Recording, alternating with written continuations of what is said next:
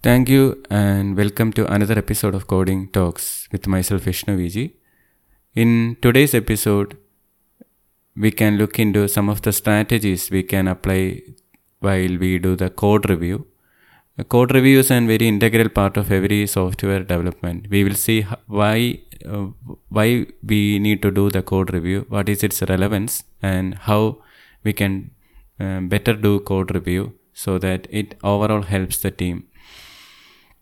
In the last episode, this is kind of a related episode, I can say. In the last episode, we discussed about the different strategies we can leverage while we develop the code, like efficient formatting, proper assignment of responsibilities, and reducing dependencies between different classes through that interface-oriented approach, as well as some of the best test practices strategies like TDD and BDD. So all these you can employ in the code review.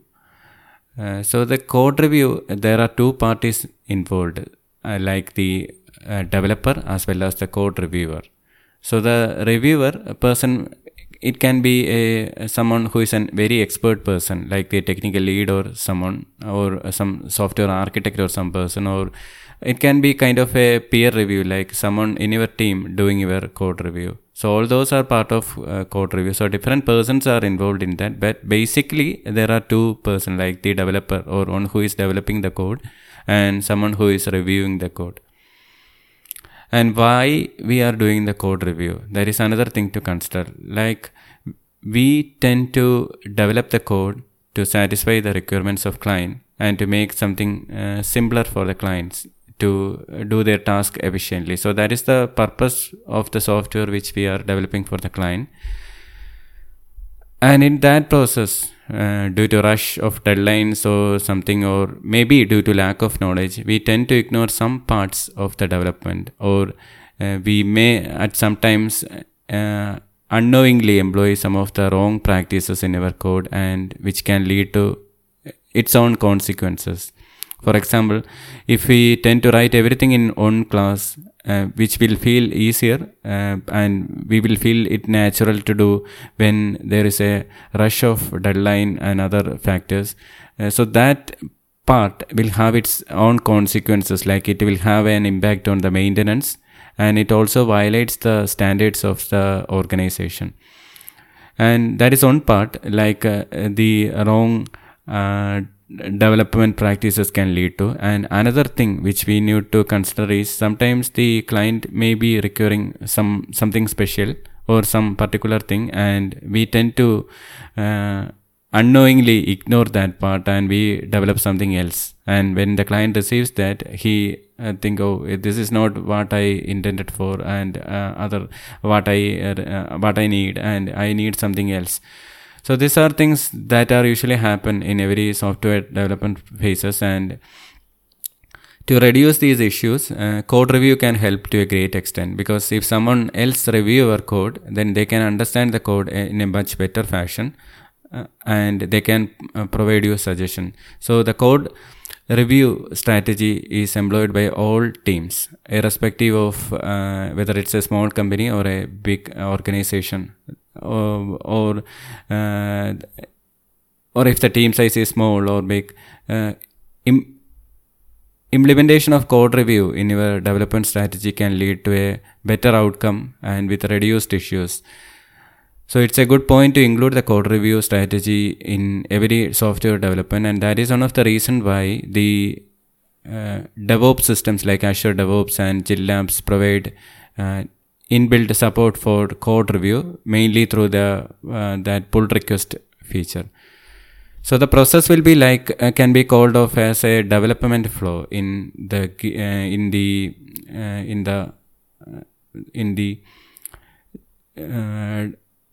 software development term. Like, you ideally start developing from a master branch by creating a new branch called your feature branch. And then what you going to do is you will develop your feature in your own branch. You will do the unit testing and everything, and you do the end-to-end testing, and then you finally raise a pull request.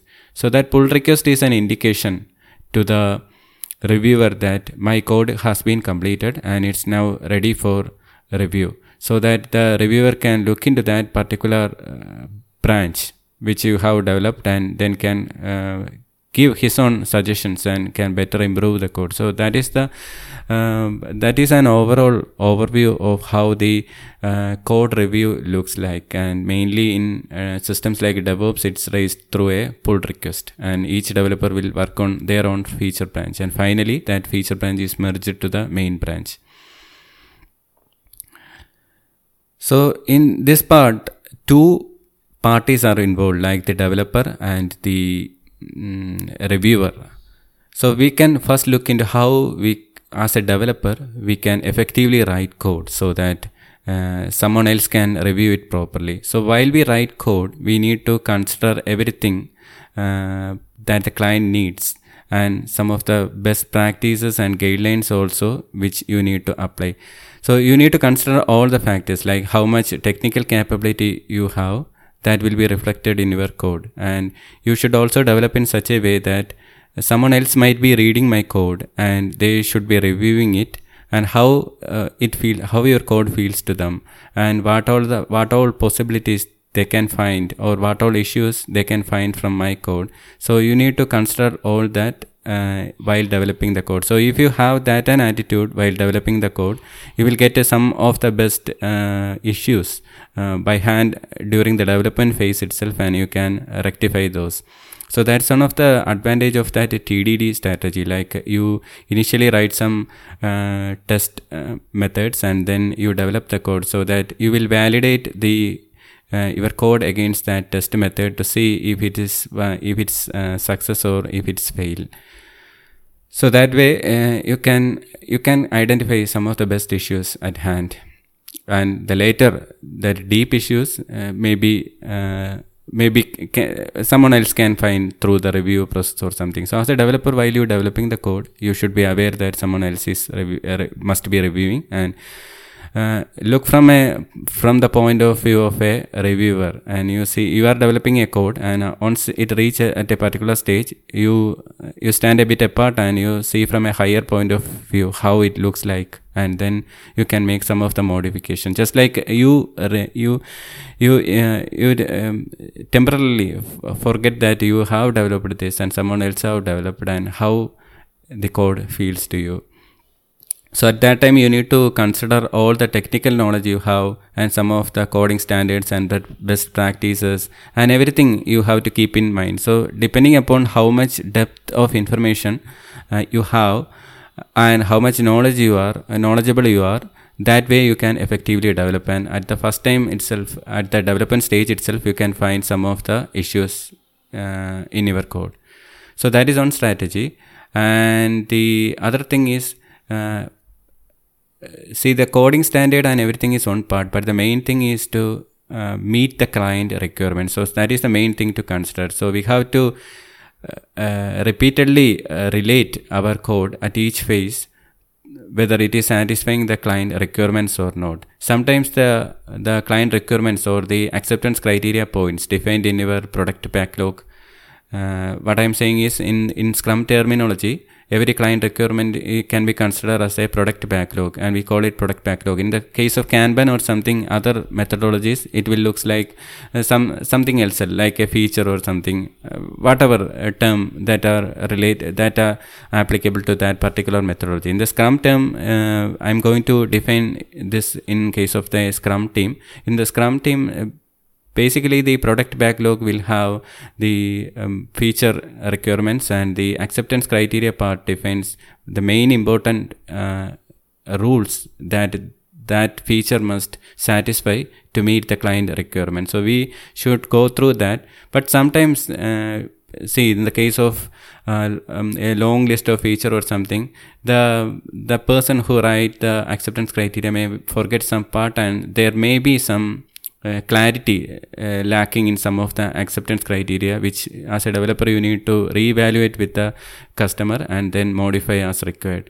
Because unless the acceptance criteria is quite clear,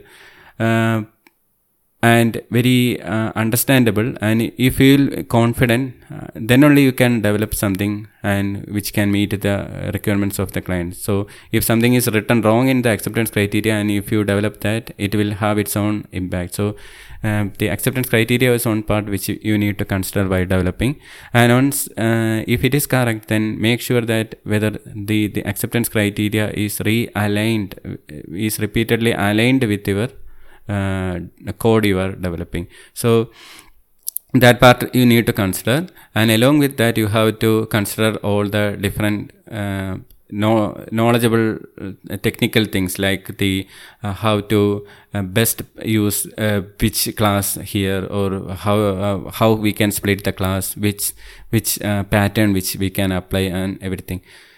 And in spite of all this, overall, the code should look simpler, as we discussed in the earlier episode, like the art of coding. Those of you who haven't listened that episode, it's recommended to listen that episode as well, because it features it mentions some of the things which we need to consider while coding. So irrespective of whatever technologies or whatever modifications or whatever complexities we are adding, the basic aim is to make the code look simpler and easier to understand. That is the aim of all these patterns and different things. So if it makes the code complex, then it's not advisable to include the patterns and other things. So the code should look simpler, but at the same time it should be maintainable in the future, because the client may be asking some other new requirements in future, and they want it quite fast also. So as a development team, you need to quite fastly deliver those things. So for that purpose, you need to make sure that the code which you are developing should be simpler, but at the same time it should be expandable, that it should be modifiable for the future. That is the thing which you need to consider. And you can apply different patterns here as well, like the don't repeat yourself pattern. Like you put all the code, similar codes in one place, so that it can be shareable and can be used by other projects. And one example is the case of the NuGet package, or in the case of the solution in Visual Studio. If you have multiple projects, you can put common utilities in a shareable assembly, so that other projects can refer it and use it. And you can modify and maintain all things at one place. Especially in case of any issues or some bug fixes is happening, it will be quite easier. And in case of some modifications also, if you need to make, if you want to make, you can quite easily do that in one place, instead of wrapping it, instead of spreading it in or distributed in different places. So this way, you can write your code, and then as a developer, the other things which you need to consider is how much performance and security your code base will have. So all these things like the coding standards and client requirements are okay, but the other thing important is security and the performance. So whether your code is performance oriented, or if some new or a case like at a particular day, if there is a flux of users like 100 or 1,000 users at one place, how your code is going to perform. So that is the performance aspect of your code. You need to consider that are there any bottlenecks that will happen or needs to be addressed. Then the security related things, especially while coding with the stored procedures, you need to make sure that whether any SQL injection can happen, or in the case of other web application like ASP.NET or ASP.NET Core, different security strategies which are categorized by the OWASP. So we need to address all those issues as well. So in the absence of those security considerations, what will happen is your code will work as per client requirement, but at the same time, what it happens is when it goes to the production, someone else or a hacker can steal that particular website and can make issues. Like they can get your database and they can leak that information in a public website, so the reputation of your company will spoil. So you need to consider all the performance, and most importantly the security is one of the main factor which we need to consider. So many of the developers tend to forget that particular part, and it's very critical in development phase, like the security aspect. So to get an idea about the security aspects, there are a few episodes I have covered earlier. In addition to that, you can check Microsoft recommended security practices as well as the OWASP standards. Basically, the OWASP, that's an organization has categorized these securities into different categories, like 10 or 15 categories you can check into, and you can, under each categories, they will say that, okay, a website should satisfy this particular category, and unless it satisfies, it can lead to this problem. And they also provide some of the suggestions which you can employ. They also have set tool called OWASP, which can be used for your website. So it will scan the website basically, and then can raise issues, and you can understand that. So this part all you need to consider. Then one thing which you can employ as a developer. Now we are developing our code, and we are also thinking from a reviewer point of view how our code should look like. So all the different strategies which you have in your mind, different patterns you have in your mind, the different knowledge you have in your mind, and the different experience you have in your mind, you can all apply that in your code base. But at the same time, at times we tend to forget some of the simpler things, and in such cases there is an effective method by which you can employ in your code, which is called the static analyzers. So you can search about the static analyzers. So these are kind of a simpler NuGet packages which you can add in your C# code. I will mention one such static example. It's called that Microsoft recommended analysis, which is a kind of a static analyzer which you can add in your project through the properties panel. It's not a NuGet way. It's kind of a you can enable that in your project, and you can build your code against that particular Microsoft recommended rules. You can search that Microsoft recommended rules, and that definitely some of the pages will explain how you can enable that in your code base. So once you enable that, what that basically does is that particular Microsoft recommended rules will have a set of predefined rules which Microsoft have added, and such rules can help your code to look efficient, and they can figure out some of the issues that can happen in your code, and they can give you guidelines, especially if you have not properly formatted your code. That is one aspect. Or if you have not properly put any coding standard names or something, or if you have violated some of the rules, like making the properties over public or something in a class, which ideally shouldn't be the case. All the properties should be ideally private, and then you should expose through the method. So some of such hints these static analyzers can detect at an earlier stage, even while building the code, and can raise warnings. You can also configure your project in such a way that once these Microsoft recommended rules or some static analyzers in place identifies this warning, you can raise that as an error also. So that means your code will fail and it will not build success, so that at that point of time you can understand that something is their issue with your code and it needs some correction. So at an earlier point of time you can identify these things. So this static analysis will looks like some of the what to say, it's a kind of a review. It's not a person review, it's kind of an automated review, and you can employ that in your code. Similar way, there are a lot of other static analyzers like the SonarQube and other thing which will analyze your code and then do the rest of things. Then if you have a paid option, then including the ReSharpener, which is another good static analysis, and it can analyze your code base and give you proper suggestions. So I have explained on tool like the ReSharpeners or this Microsoft recommended rules or something like the SonarQube. But what you can do is you can check out that, and there will be a lot of other free tools or other different alternatives are available, and you can include that. This ReSharpener is on such a good tool which I have personally used, but the one disadvantage is that it is a paid paid tool which you need to pay for its license, but it can provide a lot of good deal of information by which you can make your code more look efficient. For example, if it detects some violation of rules, like if you are putting over responsibilities inside a method, it can give you hint that you should move this to other methods or something like that. And ReSharpener by itself provides option to create a class on the fly based on some warnings, and you can quite fasten up your code development phase through the use of such code. Then the disadvantage is that these are paid tools and which you need to pay, and it will certainly add a bit of cost to your development.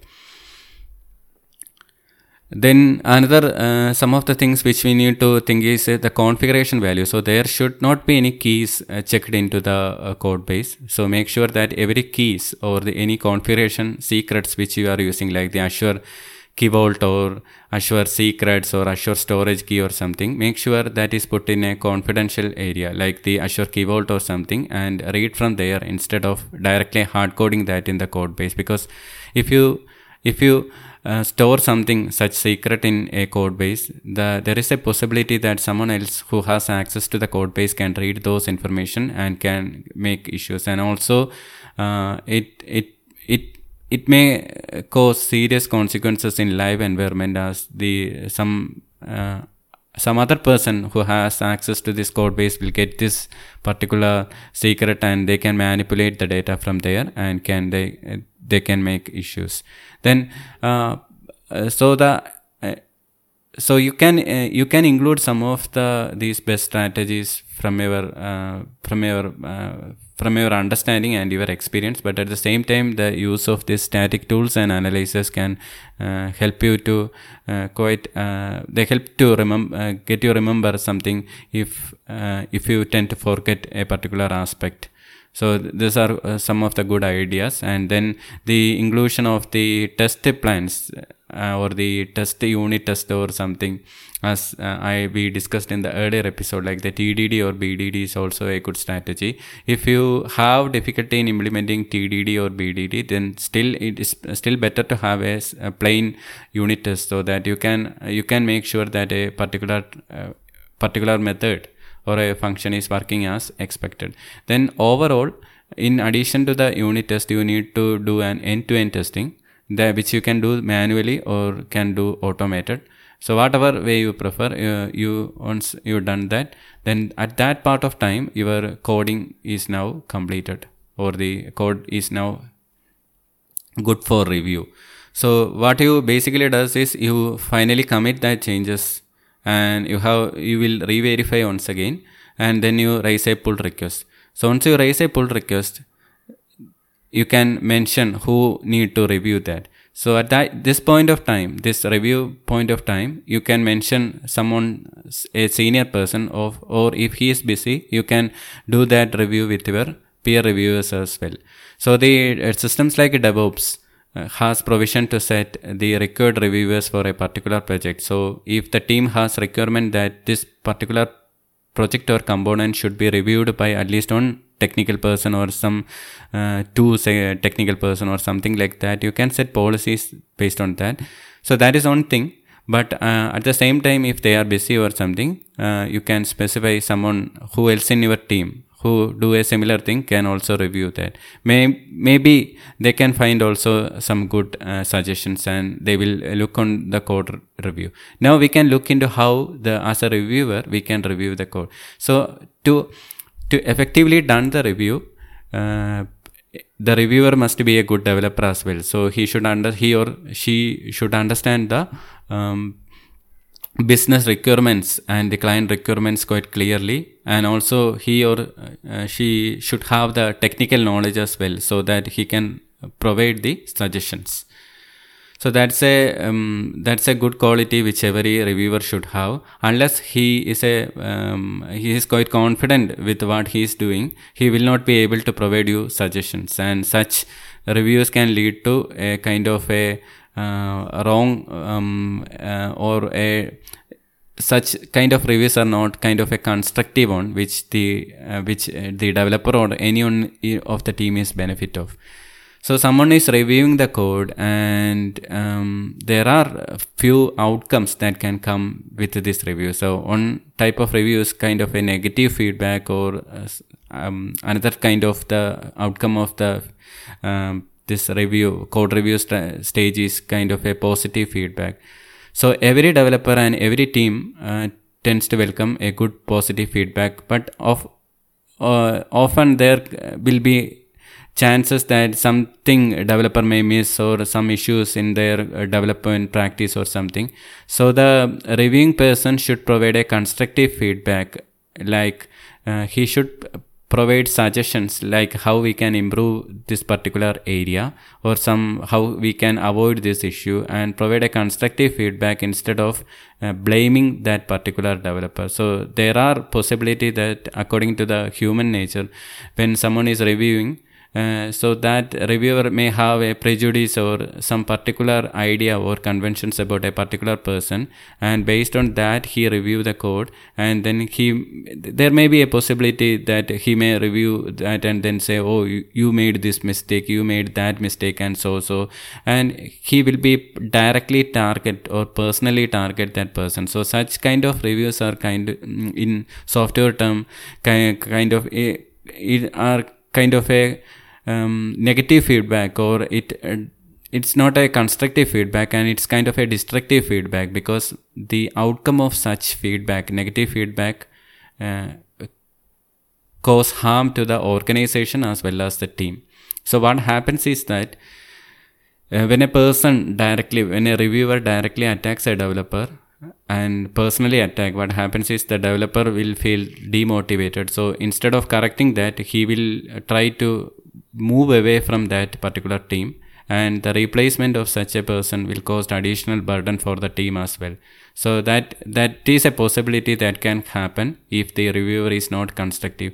So on the other hand, a constructive feedback not focus on a particular person, but what it focuses is the issue and how that issue may not satisfy the client requirement. So the reviewer should have the soft skills to effectively convey this idea to that particular developer, so that he should not feel offended with those suggestions, and he will feel it as a welcome kind of thing, and then include. So a soft skill is a must requirement for every reviewer. So in the absence of soft reviewer, and if the reviewer is using some strategies like a force or some blaming strategy, then it can lead to a deconstructive. It's kind of a non-constructive feedback, which can lead to serious issues, and it overall affects the team and organization as well. It indirectly contributes to the organization cost, because such a developer who feel demotivated may not feel to work efficiently to its full capacity, and he may find some other openings or something, and then the problem what happens to the organization is, to replace such a person, there is another additional burden occur, like training and other thing. So the feedback should be always positive, and some of the blogs suggest some techniques like a kind of a sandwich method, by which if the person is having too much of issues, and you need to convey that issues to the developer, then kind of a sandwich method, like first initially praise them with some of the good things which they have done, and then mention these things, so that they will understand the issues and then they can feel it. But that all depends on how skilled the reviewer is and how effectively he can apply that to the person. So if a person is lacking that skills, normally even a simple issue conveying will feel the other person, like the developer will feel like offending, and it can lead to more issues. That should be avoided, and the reviewing person should be technical, and he should have the business knowledge, but at the same time that person should have the required soft skills also. So such a efficient person who has the required soft skills and who is able to communicate properly, he can make an impact, and he can let the developer understand his mistake, and the developer will feel it kind of a new knowledge, and he will feel very happy, and he will able to understand that new thing, and he will be able to quite easily apply that in the code, so that he should feel there is a need for an improvement, and such an improvement can effectively contribute to the overall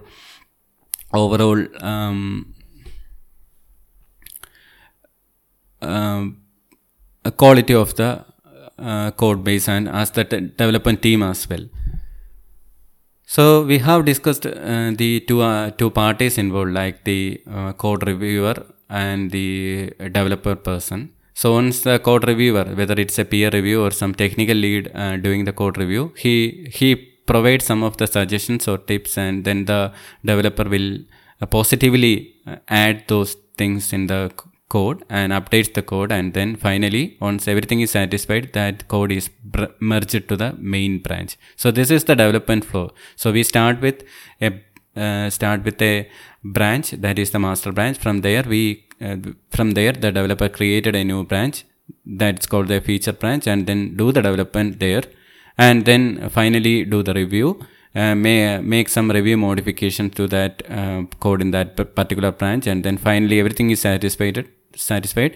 That feature is now completed, and now it's ready to the deployment. So that will be merged back to the main. So that everything will be can be done quite easily if you use tools like the Azure DevOps or something. Like if you can easily start a development by looking on the work item, then you create a new branch, and then you start developing on that, and once you develop that, you raise a pull request. So everything is by default inbuilt in DevOps, Azure DevOps, so that you can raise a pull request, and then someone will be notified, and someone will do the review and everything, and they will provide some suggestions. You can make the code modifications based on their suggestions, and then update the code. Then once everything is completed, then just by the click of a complete button, your code will be merged to the main branch.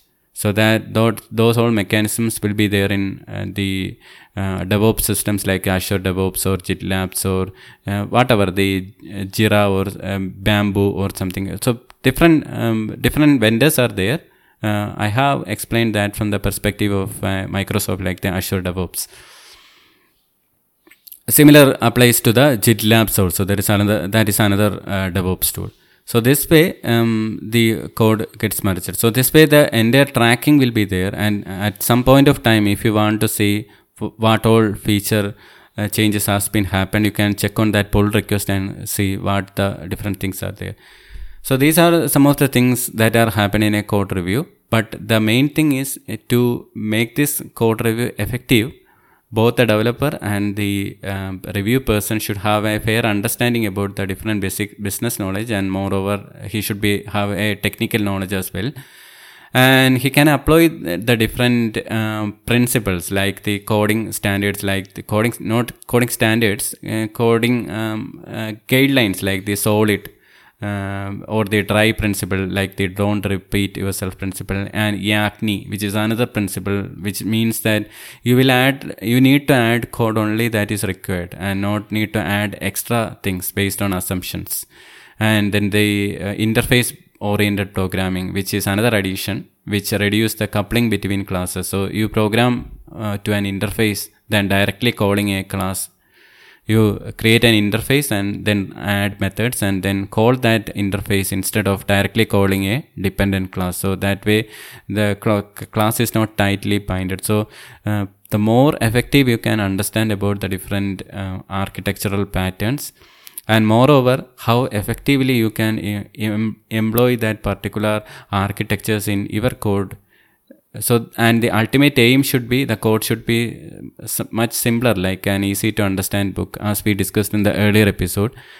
All these inclusion should not make the code complex. So, when someone is looking into the code, they should feel it natural to understand the code, and that is what the main aim of including all these things. If something is your code looks complex, then there is no point in adding those things to your code. And the code should be simpler but maintainable. So there should be a balance as well. Why we are adding these different strategies like the DRY or the interface oriented programming or different strategies is that it should be maintainable, so that when something else or something else is required by the client, we can add that quite easily without much depending on the modification part. So we can very easily change something in the code if you properly organized your code. So, and at the same time, there should be a balance, like not too much complexity should be there. So I hope this give you an understanding about the code review process. And at every point of time, whoever in development role, if they are even 1 or 2 years experience, they should be at some point of time maybe doing the review. Maybe their own code or someone else's code they need to review. And you can, the more you knowledge about the different things in software, the more effectively you can do the code. And moreover, the code review should be a kind of a constructive feedback based. Like you should provide something encouraging and helpful so that the developer can understand it and they can employ it, so that the client the code base meet more aligned to the client requirement. So that is the main aim of the code review. So with that, let's wind up this episode, and we will come up with another episode later. Thanks for listening. This talk will be available on all podcast platforms like the Apple Podcast or the Google or Spotify or whatever favorable platforms you have. You can listen this, and all the opinions that I share through this podcast are purely personal and do not represent any of the employer's view in any way. It's just personal opinions. And thanks for listening, and have a nice day.